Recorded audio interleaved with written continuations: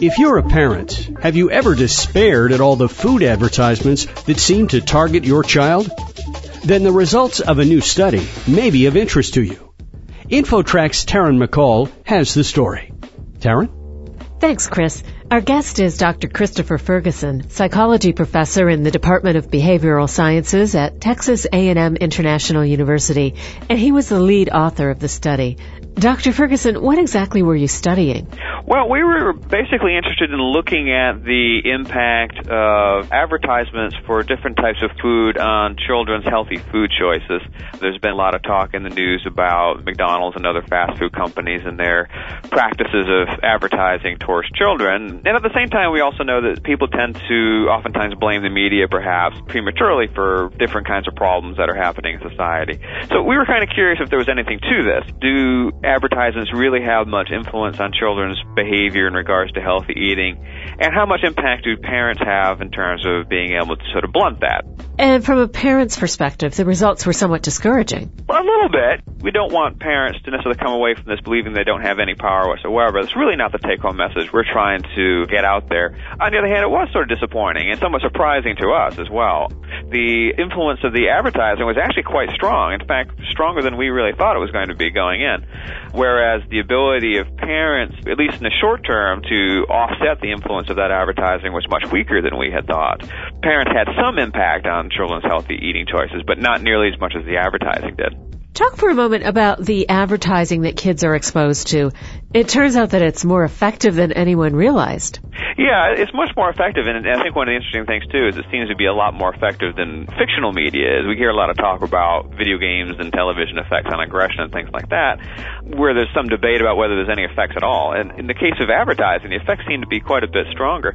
Obviously, the amount of exposure that kids have to advertising depends on how much TV they watch, but the reality is that the average child watches many hours of television on a given day. So the amount of advertising that they receive, typically for things like fast food and toys and that kind of thing, is quite substantial. Now, you're an expert in this area. Were you surprised at what you found? Yeah, we were quite surprised. I mean, we actually did come into this somewhat skeptically. You know, I've done a lot of research on video game violence effects and, television violence effects. That's an area where, particularly with the video games, which have been in the news quite a bit lately, that we're really coming to the understanding that the effects are greatly exaggerated, that there were all these concerns about the effects of video game on aggression and even school shootings and things like that. And we're getting to a point where the research is really saying that was largely a mistake. There doesn't seem to be that much of an impact for video games on aggression. So with that kind of background, we were coming into this with somewhat of a skeptical view, and our expectation was really that the advertising effects might have been very minimal, and in particular that the parents would have had a lot of power to offset those advertising effects. And so we were quite surprised to find more or less the opposite of that the advertising effects were very robust even when the parents were trying to offset them. Let's talk about that. How can parents reduce the influence of advertising on their kids? Well, I mean, I think the important thing to point out is, this study was a relatively short-term study in a laboratory environment, which means that it was really a one-for-one. There was one commercial versus one attempt on the parents to offset that commercial. On this one-for-one basis, short-term, it looked like the advertising wins.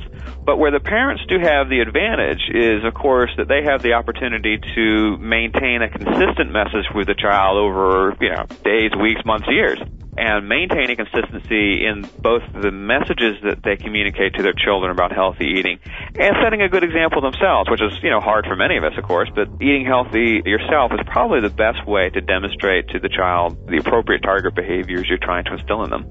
As children age and head into the teen years, certainly, they begin to shift their influences onto things like peers quite a bit. So if you aren't on the ball in those early elementary years or even toddler years, you're probably missing your opportunity to have a lot of impact on the kids. One of the other findings that was kind of buried somewhat in our study was that the better predictor of children's body weight was not how much TV they watched, but how often they went to the fast food restaurants. And that's something that parents control. There aren't that many 4-year-olds who are hopping into a cab and going off to McDonald's with, $50 in their wallet. That's something that the parents can control. And I think we need to put a lot more emphasis on parents taking responsibility for their children and their children's health, rather than making it a big government issue.